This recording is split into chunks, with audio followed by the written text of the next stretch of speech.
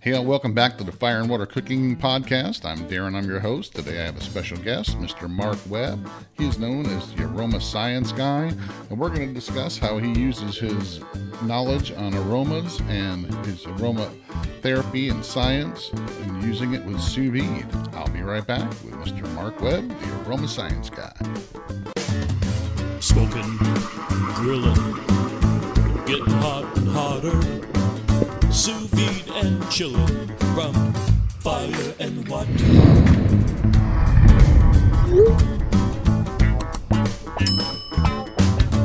Hey, all, I want to welcome back Inkbird Products as a sponsor of the Fire and Water Cooking Podcast. Inkbird makes many great different temperature controllers, thermometers, all kinds of time and temp controllers. But one of the best things that they make is their new sous vide circulator that includes Wi-Fi, 1,000 watts of power, and super quiet at a really affordable price. It's one of my top picks for a budget sous vide circulator for people who are just getting started.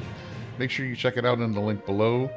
Check out Inkbird. Welcome back, Inkbird Products, to the Fire and Water Cooking Podcast. Welcome back to the Fire and Water Cooking Podcast. I'm Darren, I'm your host, and today I got another great guest, Mr. Mark Webb. He is known as the Aroma Science Guy, and he is going to be a speaker at the 2020 Sous Vide Summit that's going to be online this year because of the nastiness that's going on. It's going to be virtual, but you'll be able to actually participate in this online if you want to. I'm going to have information on how you can get tickets at the end of the podcast and also in the description. But Mark, welcome. Go ahead and introduce yourself. Tell me where you are, who you are, and what you do. G'day, Darren. G'day, people. I'm Mark Webb. I'm called the Aroma Science Guy because of back in 2015, I was over there in the States doing some classes, and one of the people said, "Oh, you're like Bill Nye, the science guy." And I said, no, I'm Mark Webb, the Aroma Science Guy. So it was a bit of a joke at the time in this class. And then I thought about it. I thought, well, actually I am the Aroma Science Guy. My background is in biomedical research and working with aromatic plants. It's a bit of a convoluted life story, which I'll compress into about 2 seconds for you. Went to university, wanted to be a chemist, found that there wasn't a hell of a lot of work in that industry, got into computers, went into the IT world, worked in that in corporate newspapers for like nearly a decade. Then I branched out into desktop publishing and graphic arts, made redundant from the corporate world, as happened back in those days. The raiders came in and off went the company and they started cutting people. So I set up my own business doing graphics design and pre-press and all that sort of stuff. And while I was doing that, I kind of went back to my plant roots. So I've got a degree in biochemistry and plant physiology and that sort of genetics and that sort of thing. So I came back and I started to study aromatherapy. In the corporate world, I got into I had a lot of stress, and I got into the massage and using essential oils like aromatherapy, the soft end of that industry. But because of my science and plant love, I sort of started looking at it a bit more seriously, and then I ended up writing a book called Bush Sense. Back in early 2000, I released it, and that's about Australian plants uniquely and their aromatics. And then from there, the world kind of changed for me. I got asked to teach a class. That class turned into a career for 6 years, teaching all sorts of stuff at one of the colleges here in Sydney when I was living there. And then I had a request to come to Queensland to work for a biomedical research company working with essential oils and getting into the medical end of this. That then branched out into cosmetic chemistry and formulations chemistry. And so today, that's what I do. I do product formulations in the food, beverage, cosmetics, personal care industries. I also teach. I travel the world, giving people advice about aromatic crops, about aromatic chemistry, about formulation, about safety. And so I've ended up doing things I love. I get to travel, I get to meet people, I get to take lots of photos of beautiful things, including food.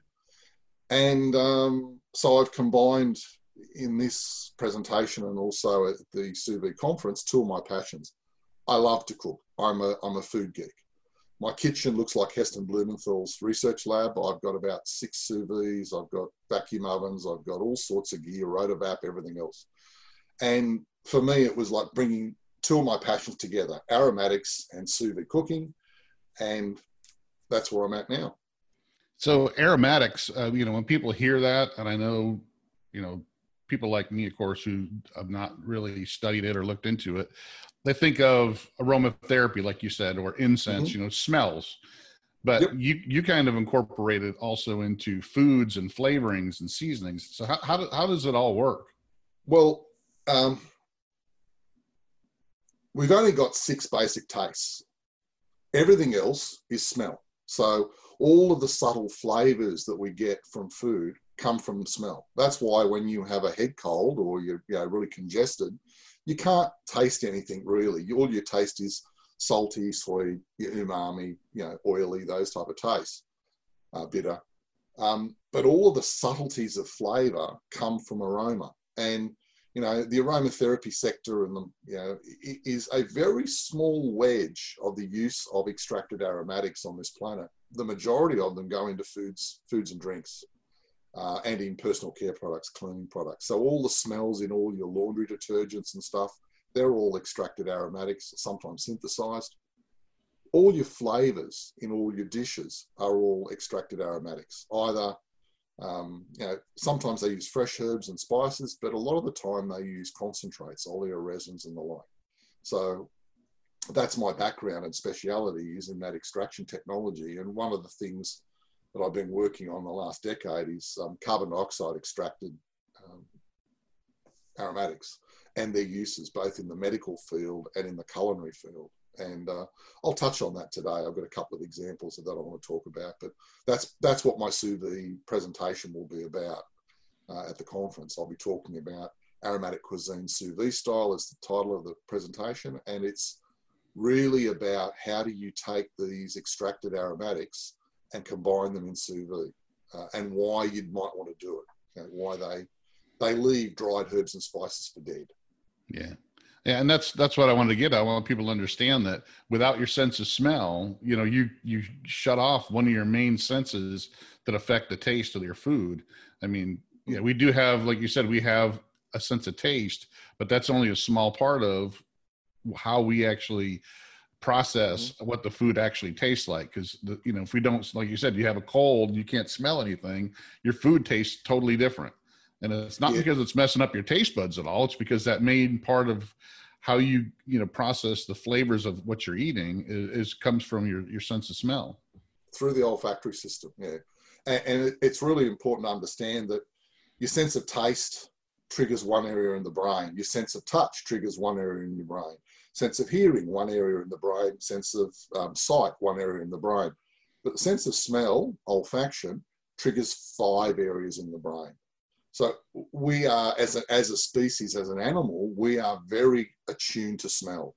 We are in our animal brain, our limbic system, the ancient brain, it's about the defense mechanism. It's about, that smells like rotten meat or worse, dead carrion, like really, really bad carrion, or some of those smelly cheeses you get, those wash rind cheeses. Oh, yeah, they're a bit like Limburger and the like. They're oh so disgusting smelling, but they are an interesting taste once you get them in your mouth, if you don't puke in the meantime. But, there's that. But, we use our sense of smell for, working out whether a mate is appropriate. We work it out. We use it for working out whether this food is off or not. It also triggers memory. So, you can go back to foods that your grandmother used to cook for you when you were a child, and you revisit those dishes, and you're back there as a little kid eating that beautiful spiced apple pie at grandma's table. It's a very profound sense. And I've done a bit of work in that cognition side of it and using aromatics to help people, work through issues, but also calming, soothing, relaxing, focusing. So, I love this shit. It's really, really fun. And it's, but in food, yeah, that's where I enjoy it even more. Yeah. I 100% agree, because whenever I smell fresh bread baking, it takes me back to when I was a kid. My mom used to make fresh bread all the time. Mm-hmm. So when I smell it, I just, in my mind, it's like, man, that reminds me of being, 6 years old, hanging out by the kitchen, waiting for that bread to come out, because I know it was going to be good, So, but yeah, it does. I mean, your sense of smell affects you in so many more ways than people realize. And once you take it away, it's like you said, you get a sinus, infection or something where you can't smell. I mean, it really affects you much more than anything else would, Yeah, well, yeah, it does. And for those people that have lost their sense of smell, either through chemical accident, whatever, their world is a lot smaller. They miss it. It's like, imagine being blind. Well, take being blind and take it to the umpteenth level of never being able to smell rain again, never being able to taste food other than those basic tastes. Like when you've got a head cold, but on steroids. So, it's a horrible thing to happen. And anyway. And it can be dangerous too. Yeah, definitely. Oh, yeah. Well, very, very dangerous. People have ended up dead because they can't smell, because they can't smell gas, or they can't smell, dangerous chemicals. Ammonia is a good one. It burns out the olfactory bulb badly. And people that have been working in refrigeration, if they get an ammonia leak, and if the ammonia gas doesn't kill them, often it will burn out their olfactory bulb, and they can't smell anything. And wow. They're pretty much impaired after that. That's not a particularly nice topic, mate. Let's move on to something more interesting, like more joyful sunshine in this dark COVID times. Well, let's talk about how you got interested in sous vide and started, working with, your aromatics and working them into the sous vide cooking method. Sure. How about I share this screen and let's have a you can go ahead. Yeah, go ahead and share your a quick walkthrough. Sure. So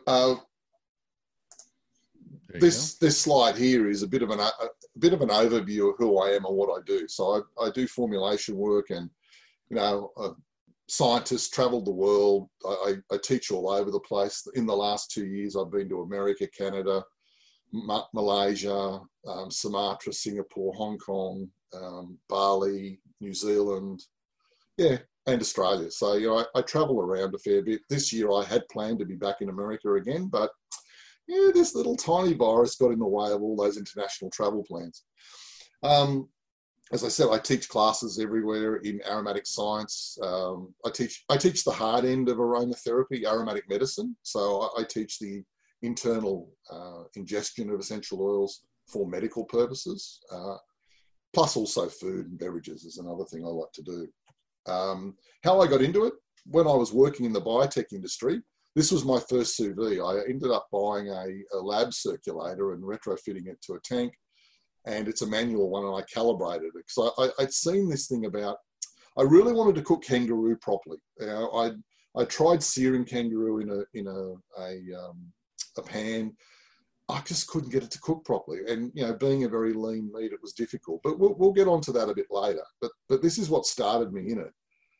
The thing that really hooked me on it was this particular dish. I got myself a Primo barbecue. I'm going to do a sous vide pork loin on the bone. And up to this point, pork had always been difficult to cook properly. If you try and do a lean pork cut like pork loin in the oven, it always dries out, or most of the time dries out, unless you wrap it in bacon and wrap it in foil and whatever else. It's a lot of work. And I'd heard sous vide was the way to go, and so I did. I basically basted it in apple balsamic vinegar and chucked it in the sous vide and cooked it, and then decided to finish it in the barbecue. And I basted it with balsamic vinegar. I smoked it with apple wood. I layered those flavors. Well, this particular dish I cut with a butter knife. It was so tender. It was so delicious. And as I wrote there, carved like butter, the most juicy, tender, flavorful pork I've ever tasted, and I was hooked. And pretty much I have been since then. And so I expanded my gear. I ended up, and then organic turkey breast as well. Again, turkey often dries out when you oven roast it, Sure. but cooked in the sous vide, it is delicious and succulent. Going back to that pork though for a second, you used apple cider vinegar.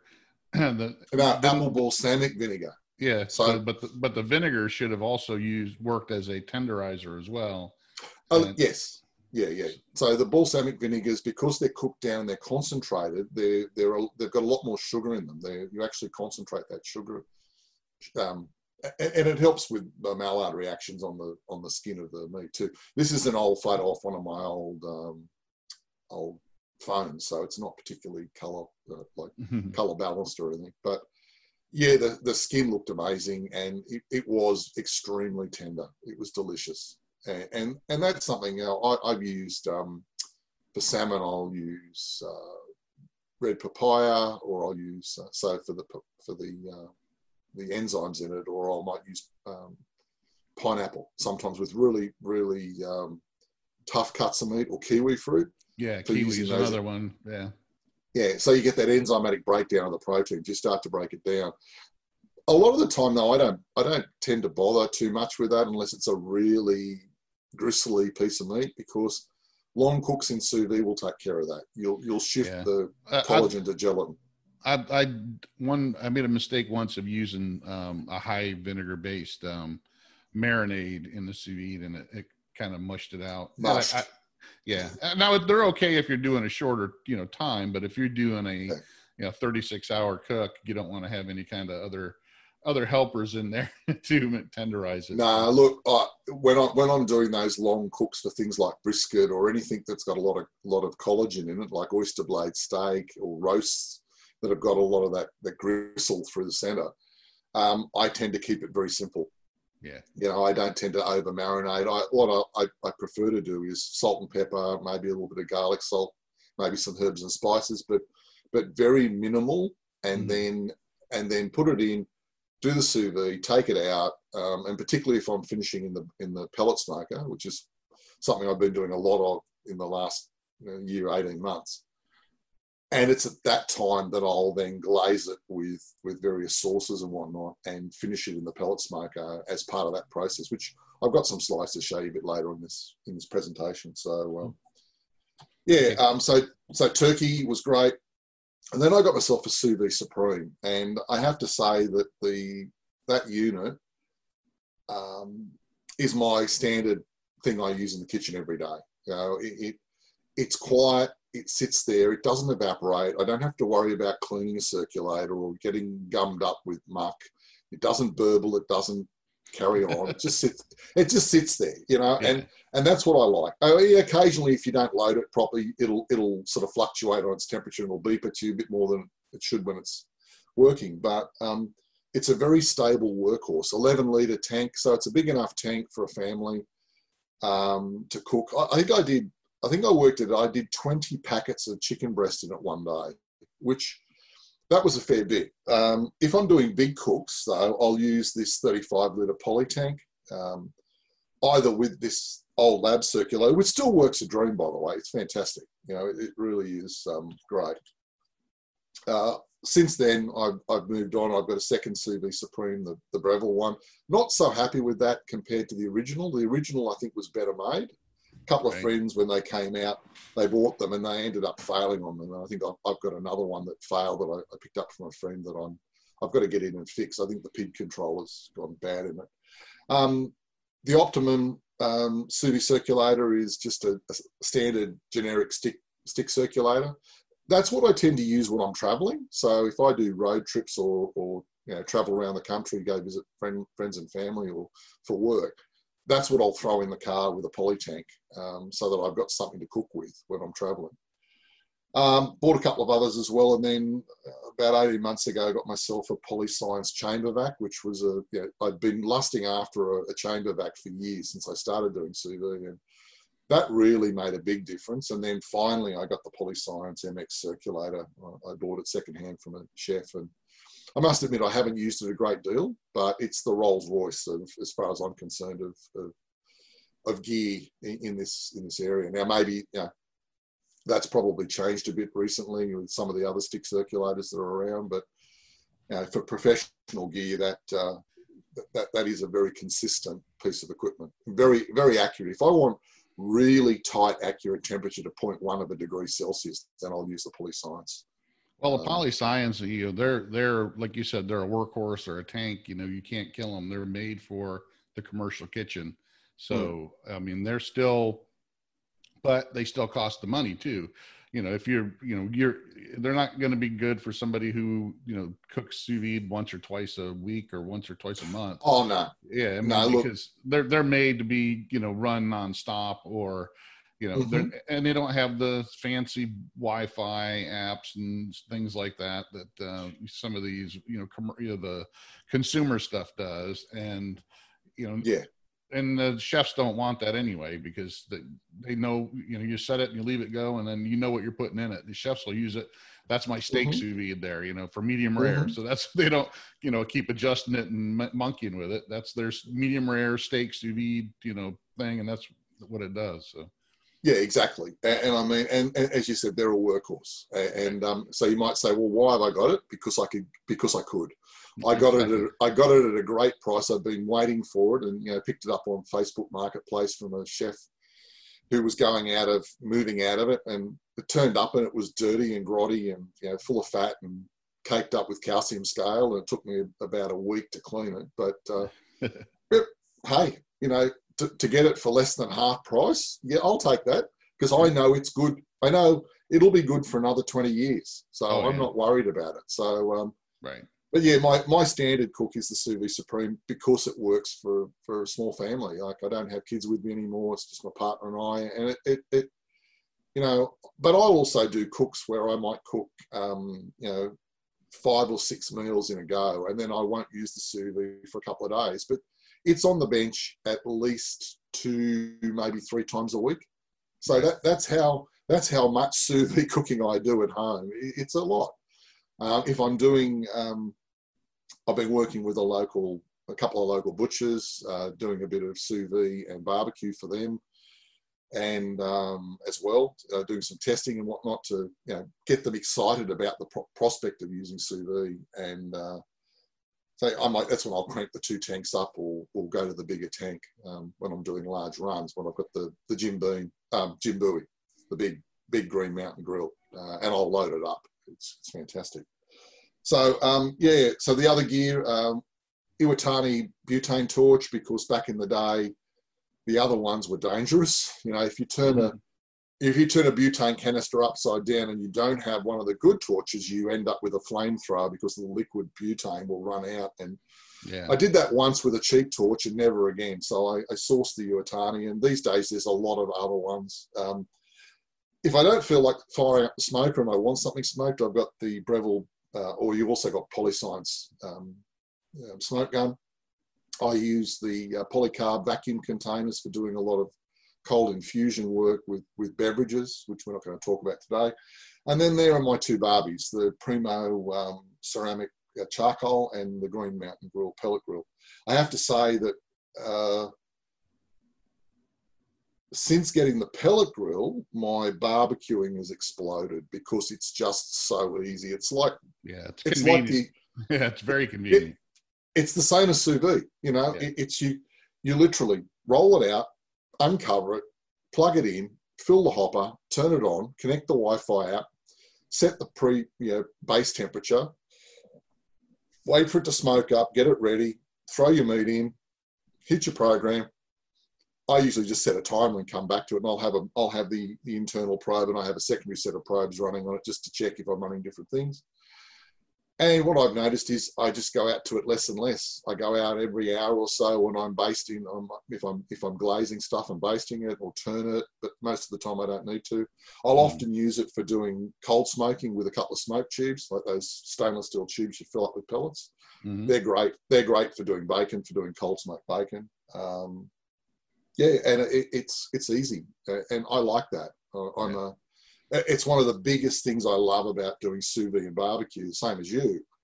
you don't have to sit there with a barbecue. You can put it on. You can do most of your cook with sous vide and you finish it in the barbecue, or you pre-cook it in the barbecue. And I find that's a godsend. I've never been a one to sit up all night. You know, I don't drink beer anyway, but sitting up tending a barbecue for 18 or 20 hours to smoke, to do a brisket. Yeah, look, good on people who want to do that, but that's not my cup of tea. I'd rather be asleep.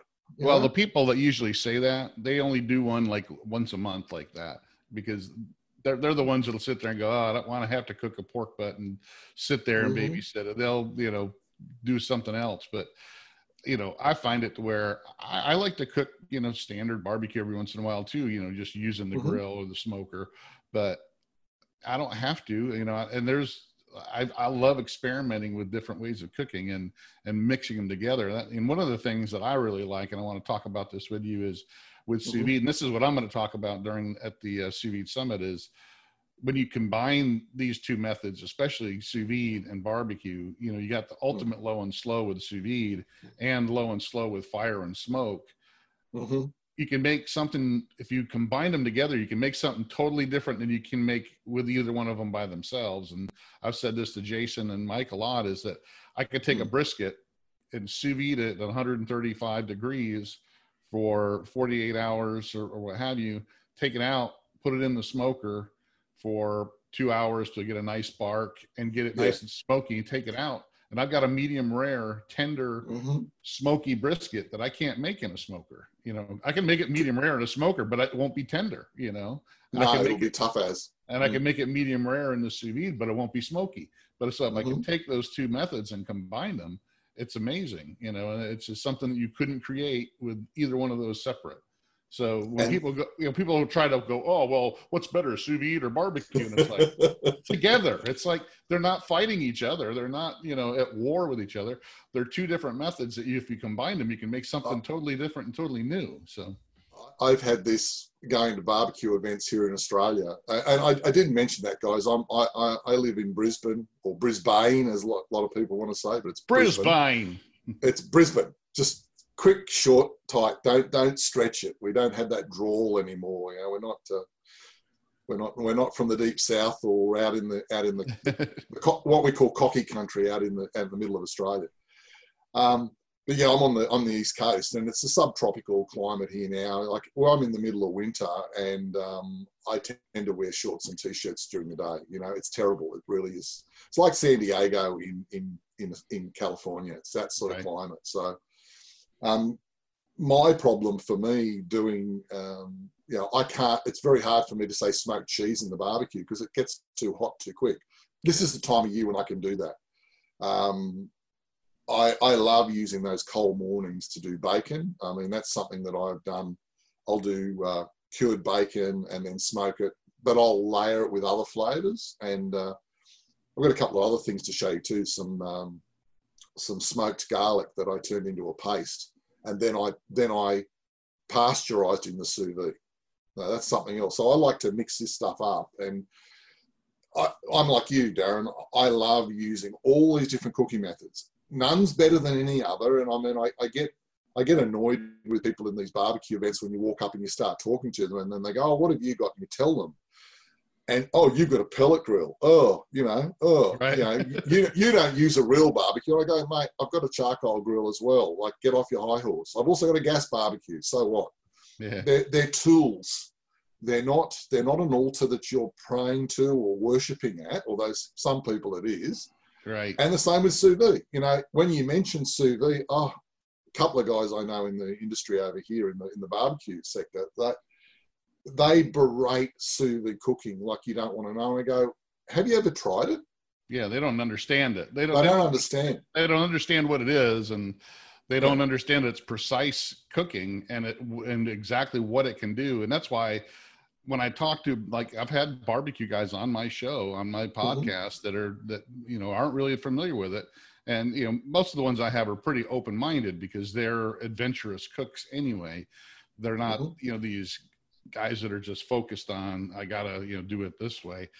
you know, when I explain that to them, what I just said to you is that I can make something totally different by combining the two. It opens their eyes up, and they go, even Steven Reichland, which I'm sure you guys even know about him down there. He was a really famous, you know, cooks on fire all the time, just smoke. And he even said when he came on my show, he said, you know, I'm not a big proponent of the sous vide. You know, I'm fought live fire. And I'm like, I understand that, Steven. And I told him what I just told you. And he was like, you might have changed my mind about sous vide, because he just says, I could see a light bulb going off on his head. And it's like, I don't understand why people want to pit cooking methods against each other, because they really shouldn't. You know, they're just they're different tools, like you said. Even just a pellet grill versus a, you know, charcoal grill, or a stick burner, or a smoke gun. They're all just different tools, and you can do different things with them. So correct. And that's what I love to do. And then what I'm bringing to the conference is these concentrated aromatics, that when you add that as another layer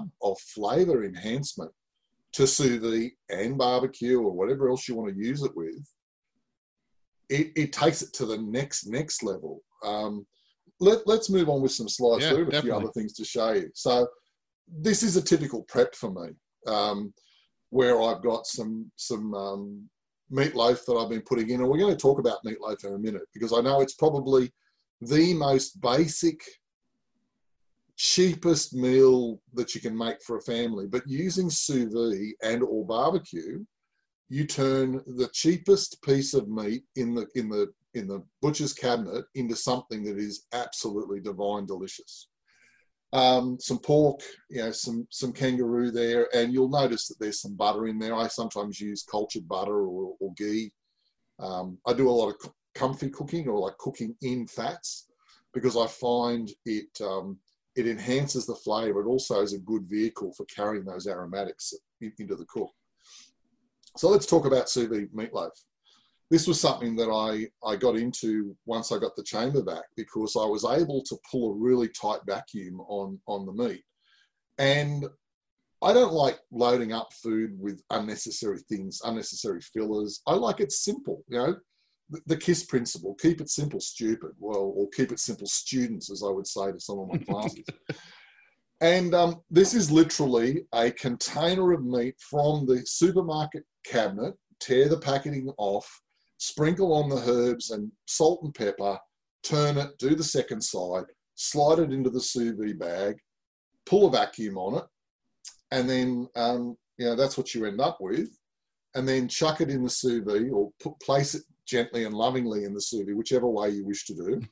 And I tend to cook a lot of my proteins around 57 degrees Celsius or 135. I like it. I found that 60 degrees was a little bit too overdone for medium. I like it a little bit under that.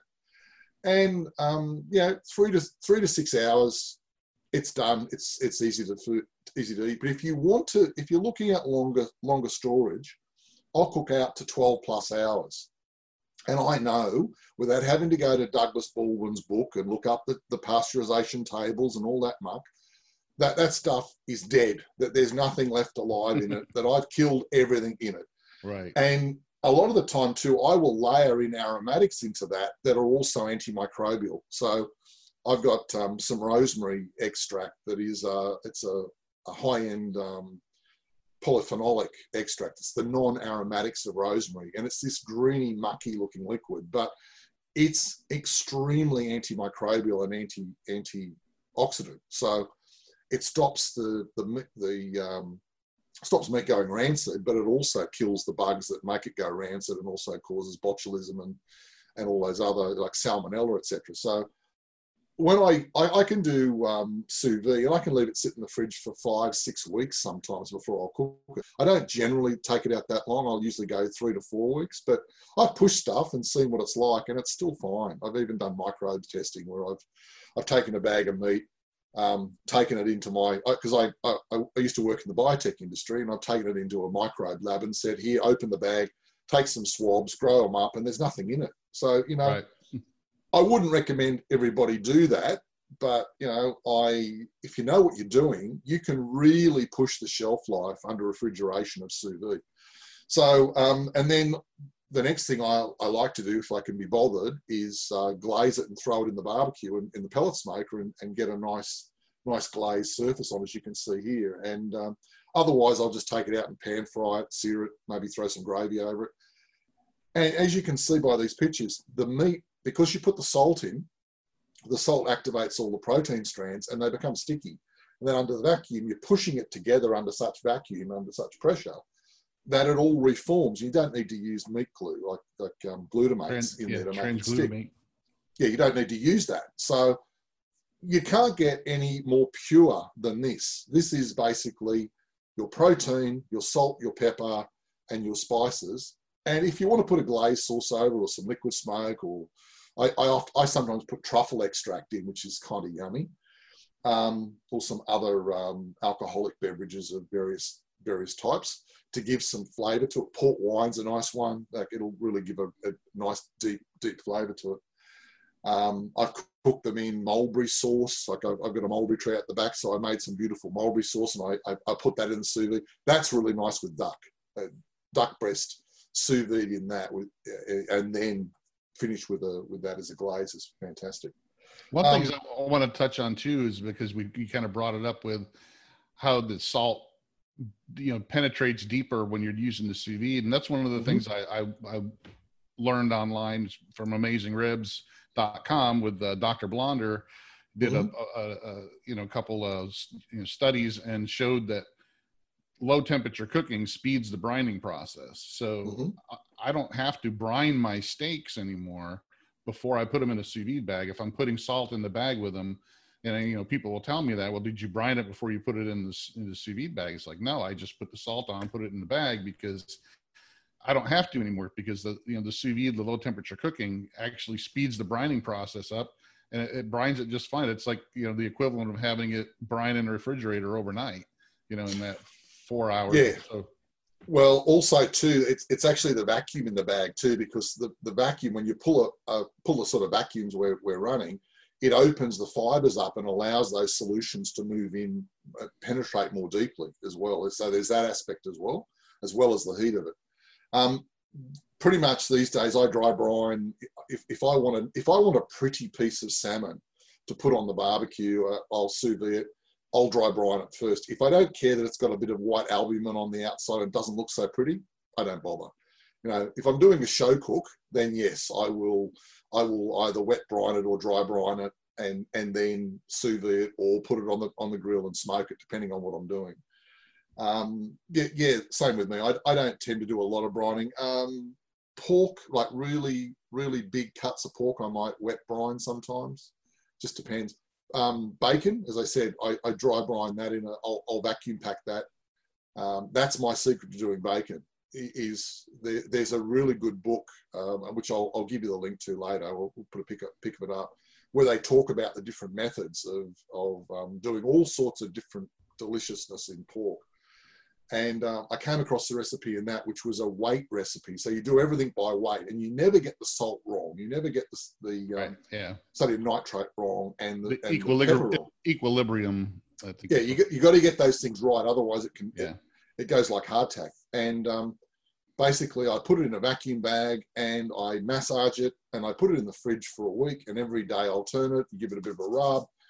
And you just watch it slowly pull the moisture out, and it brines beautifully. And then you just take it out, rinse it off, dry it, put it back on the rack in the fridge to let it sit for an hour or two in the refrigerator, where it'll dry the surface. You get that nice patina, that nice stickiness on it, which will then take up the smoke. I stick it in the in the pellet smoker with the pellet tube, so I cold smoke for a couple of hours with my bacon, and then I hot smoke it, bring it up to about 60 degrees, I think it is. So I get it to medium cook in the smoker, and because I like to do that, because the bacon, you can slice it like ham then and eat it if you want to, but when you do and you slice nice thick cuts of it and you're pan frying it, you put it in, she starts to cook, and then all of a sudden you get this fat let down, and that's done. Turn it. It drops a bit more fat. It's done. Take it out and then cook your eggs in that bacon fat. And mate, it is the most delicious tender bacon. I took some to I've got a couple of different butchers that I do some work with and I collaborate with. And I took some of that bacon that I said, and it was literally just salt, sodium nitrite, nitrite, and pepper. That was it. Mm-hmm. Nothing, and then smoke in the barbecue. And I took some of that bacon into them, and they said, "This is some of the best bacon we've ever eaten." Now, I mean, that's a pretty nice, gold star for what. And it's a very simple process. It's a very minimalist process. So I love making bacon. It's easy, and that's big using the sous vide, basically using the vacuum packing, and then in the pellet smoker. So it's that combination of techniques and science that really does make a difference. And it's a lot cheaper than buying that kind of bacon in the store. So yeah, look, yeah, I'm sometimes shocked at the price on the price of meat in America compared to Australia. We have beautiful meat. We have some of the best meat in the world, and it's very clean, it's very green, but it's expensive compared to what you buy over there. And I remember being in Costco in Atlanta, and I came across some lamb loin chops in Costco. They were about that thick, and there was a tray of them, and I thought, these are cheaper than I can buy them in Australia. And they're Australian. And they're Australian. I'm thinking, what the hell's going on with this? Yeah. Aside from doing meatloaf, I also like doing meatballs this way. And so I did some cheesy meatballs with some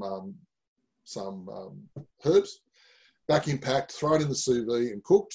And then I'll either leave them in, put them in the freezer, and then when I want them, pull them out and use them again, or keep them in the fridge for a week or two. It makes doing spaghetti and meatballs or veggies and meatballs a really quick and easy dish because the meat's pre-cooked. You can chuck it in and sear it if you want to, but I usually just throw it in the sauce and finish it off. And I find that works super well.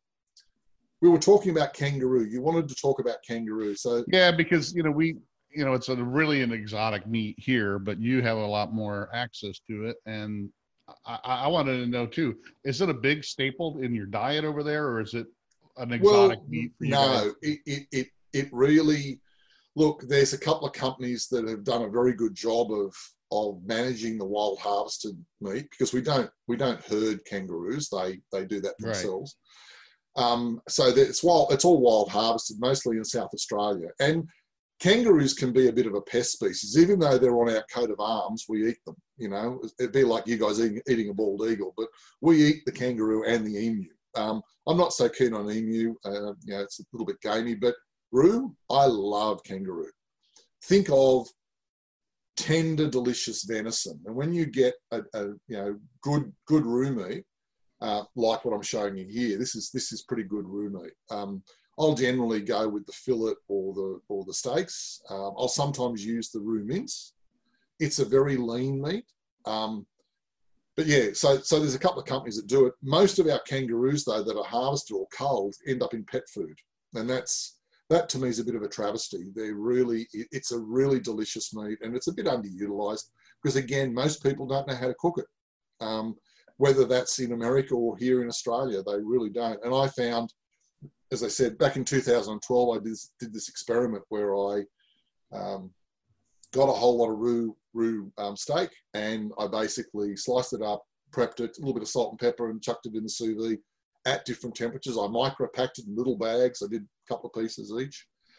And then I had my neighbour was a commercial chef, and I had him come in for a blind tasting, where I basically diced it all up, numbered it on a plate, and randomly arranged it in different temperatures. And we worked out that 57 degrees C, or 135, I think it is, 134, was the right point for a medium rare piece of kangaroo. It stays succulent, it doesn't get too chewy, and it doesn't get too dry. Being a super lean, hemoglobin rich meat, it's very dark, but it's very lean. There's virtually no fat. What fat there is omega-3 fatty acids. So it's actually very healthy for you as a protein source. And it's rich in iron as well. So yeah, I like it. A lot of people in Australia are a bit funny about eating kangaroo, but I don't have a problem with it. Here's some roo steaks. As in prep, my standard prep is basically dry them off, get any blood off them, put a bit of salt and pepper on, so that the top slide is just with some Italian herbs. And then I put some, I think it was liquid smoke, or might have been truffle extract on the bottom one. Out of the sous vide bag is the final shot on the right side there. And then, cooked off in a hot seared in a pan with a bit of ghee. And it's finished, and served on. That one on the left looks like it could be any kind of sirloin or fillet here. I've served it. Yeah. I've actually served it to people here and said, "Here's dinner." I had someone over for dinner, and I served them this and didn't tell them what it was. And I said, "So how'd you like the steak?" And they said, "It was absolutely delicious. I've never eaten anything so lovely." And I said, "It was kangaroo." And they went, "What?" And I went, "Yeah, it was roost steak." I said, "Don't worry about it. There's plenty more. They're not endangered. They're not an endangered species." But the thing with it, the same as with a lot of your game meats in America, like buffalo and moose and caribou and elk, venison, elk and all those, they must be treated with respect. Sous vide is the perfect method of cooking them, and then hot pan sear, quick sear, or torch. I'll use my Iwatani torch to torch the outside. It works really well for things like steak and roux. And then you've got to rest it before you carve it. You've got to give it those few minutes just to let the juices just equalise. Otherwise, if you just sear it, pull it out and cut it, it'll just bleed everywhere. It'll be a bit of a mess. So what other kind of cute, fuzzy animals do you eat there? Do you eat koala bears and? No. I'm just kidding. That would be heresy. I mean, look, unfortunately, with the bushfires we had last year and earlier this year, which were horrific, we lost a lot of koalas. They were killed in the fires, as were a lot of other native animals, unfortunately. Other things that people will eat are things like crocodile. Tastes like chicken. I'm not that keen on it. Gator, we eat gator here in Florida all the time. So yeah, look, and I've seen that with the gators on a barbecue, and I thought, I'd eat that. I'm fairly experimental. Mostly the tail, because that's just a big muscle. So that's what they fry it up like they fry up chicken, and it really does taste kind of like chicken. So yeah, well, ancestrally the same thing. It's reptilian in ancestry. Yeah. Look, I've eaten. We're starting to see a lot more goat coming into the market. I've had camel, also harvested. We've got wild herds of camel in the outback. We've got massive amounts of problems with feral goats, and so there's quite a lot of farm goat now as well. And I don't mind that as a trade-off for lamb sometimes. What else? Oh yeah, venison. Yeah, I like venison when I can get it. I've gone to New Zealand. I've actually brought venison back with me that's been cryovac, and I'll sous vide it. It's all legal to bring back. So. How about Tasmanian devil? Have you eaten? No, we don't. Look, no. Wallaby. No, what about wallaby? No. Well, wallaby's a small version of roux. So yeah, look, same. Yeah. Not really into eating our birds either. Well, we've got these amazing birds. We've got around where I live here in Tarragindi in Brisbane. There's a big we've got a forest near me, and I get the scrub turkeys come in. Well, I wouldn't eat one of those either. They're a bit like you put a rock in a pot with the turkey and holding it, a bit like what they say cooking crow. Yeah. You put the rock in and you cook it until the rock's tender and you eat the rock and throw the thing away. Well, it's like vulture or something, yeah. Well, yeah, a bit like that, bit of roadkill. Rabbit, I've done rabbit too. We not here in Queensland because they're illegal, but to have rabbits up here because they kind of ran over the country back in the early parts of the 19th century. No, look, I eat a lot of roux. I eat a lot of pork, beef, chicken, turkey, duck. Oh, I love duck. We get really good duck here as well. So it's not that different to what you have. Our cuts for beef are different. Some of our cuts have got different names, but other than that, it's not that sort of frontier country. No, so I know kangaroo is about the more exotic. That's what I'm saying. You're not going to eat koala bear and stuff like that. I was just kidding. Oh no, we don't. No, we don't do that. As I said, it'd be like you eating your bald eagle, which right. Or our wedge-tail eagle, which is like 3 times the size and can carry off a lamb. So we have them bigger and better and more dangerous here. But So one of the things I wanted to talk about was sous vide sauces. Some of the things that I do where I've made a few different sauces, and what I like to do is, as you've probably worked out, I like to take the path of least resistance, keep it simple. So I'll take a standard off-the-shelf sauce and I'll tweak it. In this particular slide, I've got one of Grill Master's Vintage Smokehouse sauce, and I'll add some coconut amides to it, which are a bit like teriyaki sauce, a bit like soy, and also some of that balsamic vinegar. I'm really blessed here that I've got cultured butter I can get at the market from a unique dairy herd up in Gympie, and I've got another guy that does. He travelled to England to do a scholarship on how to make vinegars. Strange as that may seem, but he makes some of the most incredibly flavorful and different vinegars, and so I like to incorporate his material into my cooking. And so my standard glaze sauce is a mixture of these things, and I'll vary the balsamic vinegar a bit, and I might throw in some Worcestershire or other things in there as well. But I don't like super sweet. That's one of the things I know about American barbecue is it seems to be very over the top on spices, on salt and sugar, and lots of sugar. Yeah, it depends on where you go. That's another thing with the American barbecue. There's regional. Every state's something different. Everything's different. I mean, Texas barbecue, they really don't have sauces. I mean, they only really started offering sauces because people would come from North Carolina and expect some kind of sauce. But if you go to Texas, the sauce is on the table and hardly anybody uses it because you really don't need it. You go to South Carolina, they use a lot of mustard, and then you go into Eastern North Carolina and it's vinegar based with, it's more spicy. And then Kansas City and Memphis is that, really high sugar, very sweet sauce. So I like a little bit of everything. I like adventurous stuff. So yeah, well, I'm the same, and I'll try barbecue anyway. I mean, that's I'm ketogenic in my food choices. I don't eat a lot of carbs, so I eat a lot more meat and good fats, and it helps me with being the trim, taut, and terrific guy I am. Never trust a skinny chef. Well, I'm getting there. I'm trimming down, but I like to eat. I like to eat stuff that's not too heavy in spices, and I like it balanced, and because and so that's why I started tweaking these sauces. And then another one that I made was this spicy lime and ginger barbecue sauce. And so I basically took a recipe where I, little bit of brown sugar, some apple cider vinegar, tomatoes, Worcestershire, mustard, some different powders. And then I tweaked it. It had lime juice in it. And then I tweaked it with lime and ginger extract. So I'll be talking a bit more about this in the Sous Vide Summit. So I'm using 5-fold lime in this, which is a concentrated lime extract of the oil, and a ginger CO2 extract. So it's got all of the heat and all of the flavor profile of ginger. And I have to say that everyone who's tried this barbecue sauce goes, oh my, like it is flavorful. It goes on Chinese barbecue. It goes on, I use it as a glazing sauce on a lot of my stuff, either in the oven or I'll put it over sausages or over meat.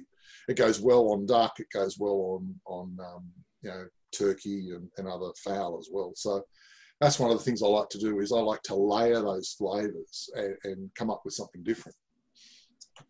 Rump cap or picanha, as one of our sous vide cohorts likes to do a lot of picanha.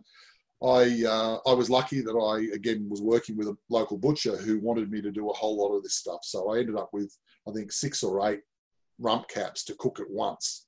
So I sous vide the whole lot, and then I did them in differing ways. I put them in the smoker and pellet smoker, and these are some of the results of those glazed meats, and they came up absolutely delicious. It is it's a very undervalued piece of meat, rump cap or picanha, as you call it over there.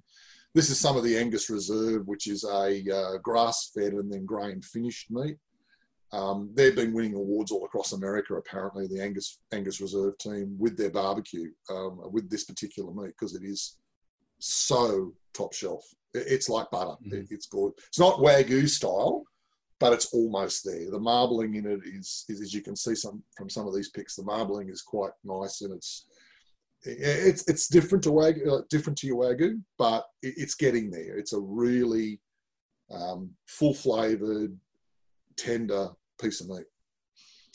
And again, Wagyu topside and buffalo brisket, some of the ones I did. And as I paraphrased our sous vide friend, they don't look good right now, but you just wait to see. And that's the thing. Straight out of a sous vide, meat doesn't look so great. It looks grey, it looks green, it looks all sorts of weird ass colours. But the minute you glaze it or sear it or finish it off, and then it takes on a different life of its own. So no, I love to do this. I love to do sous vide meat, and then this is just an example. Buffalo brisket. If you haven't tried buffalo brisket, give it a go. It's actually really interesting. This one was a Northern Territory buffalo, so it's the water buffalo, not the bison. Mm-hmm. I'd love to get my hands on some bison. I had some bison steak in where was I? Denver. I was there for a class, and I got a bison steak from a guy, and that was pretty delicious. Other things with barbecue, Wagyu topside. I was super interested. My local supermarket had this in for like $18 a kilo, and I looked at it, I went, what? And it was a grade 5 Wagyu. Because it wasn't your normal steak, it was a big lump of meat. They couldn't sell it, so I bought lots of it, and we call that top round over here. So it's kind of okay. London broil. It's more usually a tougher type meat. So, but sous vide, 10 hours. Wagyu is going to be a lot better, that's for sure, because it's going to be well marbled. So you can see in the right side, the pictures on the right side, just how deliciously tender and moist it was. Straight out of the barbie, finished, but then the next day, cold, like as a cold cut, where you slice it off in the thinnest slices, and it's buttery. And I served that with, I think it was a earlier that I'd made, and as a cold meat, the flavour of the fats come out, and tender, just. Look, it's a terrible, terrible life I live, my friend. You know, the food I have to suffer through, and hence why I started sharing it on Instagram under Aroma Science Guy, because I wanted to share my suffering with the rest of you. And I remember when I started sharing stuff in your group, some of the comments you made on some of the things I was putting up.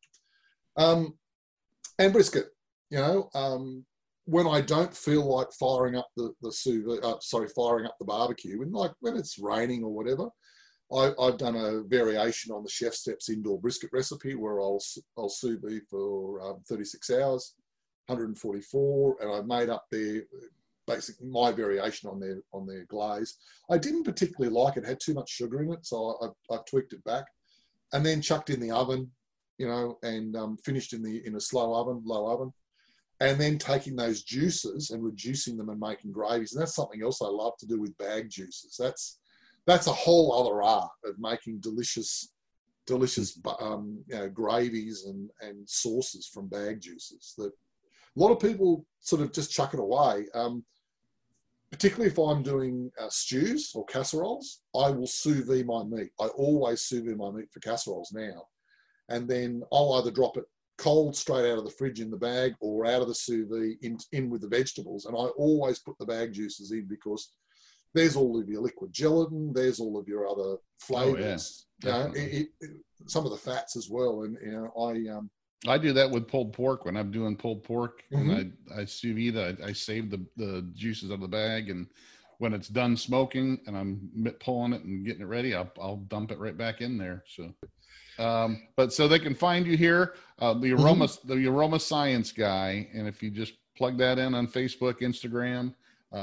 That'll get you to Mark Webb, LinkedIn, and I'm really excited to hear what you have ready for the Sous Vide Summit as well, because I think that's going to be something fun, something different that nobody else is going to be able to bring to the summit, and it's something different, that's for sure. So like I said, I know what I'm going to bring, and it's going to be, you know, how to combine the two, but you're bringing in something totally different, how to look at it a little bit different. Yeah, sous A vide lot does a more we lot can of do there. things. Yeah, there's a sous vide does a lot of things, and that's one of the things I really like to bring to people's attention. That everybody who is first exposed to it, they just think it cooks a good steak or it'll cook a good chicken breast, and Mhm. that's it. And people like you and me are the ones that are out there showing people you can do a lot more with it, and especially when you start bringing in these other factors and other cooking methods and other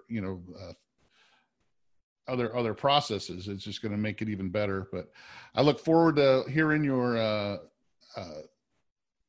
sous vide summit presentation. That's going to be great. And everybody, make sure you check out the sous vide summit. I'm going to put a link to that below so you can watch Mark's presentation and many other great sous vide professionals and what they're going to offer. I'll have a discount code for the tickets. It's going to be online, so you have no excuse. There's no reason you can't participate because you don't have to go anywhere. You can just do it all on your computer. But Mark, thanks again for being on. And is there anything else you wanted to touch base on before you No, I think that's pretty much it, Daz. So yeah, look, thanks for having me, and I will see you at the summit. So, it was great having you, and check out again the Aroma. What was it again? The Aroma Science Guy. There you go. I was thinking sous vide summit. The Aroma Science Guy on Instagram, Facebook, and just plug it into the Google and it'll pop up. But thanks again. I really appreciate it. And we'll see you again on the next Fire and Water Cooking Podcast. Bye. Well, thanks again for joining us on the Fire and Water Cooking Podcast. I want to thank Mr. Mark Webb, the Aroma Science Guy, for being on. Make sure you check out his stuff on Facebook, Instagram. Just look up the Aroma Science Guy. And make sure you follow the Fire and Water Cooking Podcast, Fire and Water Cooking YouTube channel. Check us out on Facebook and Instagram as well.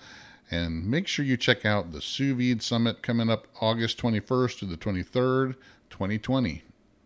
I'll see you on the next Fire and Water Cooking Podcast.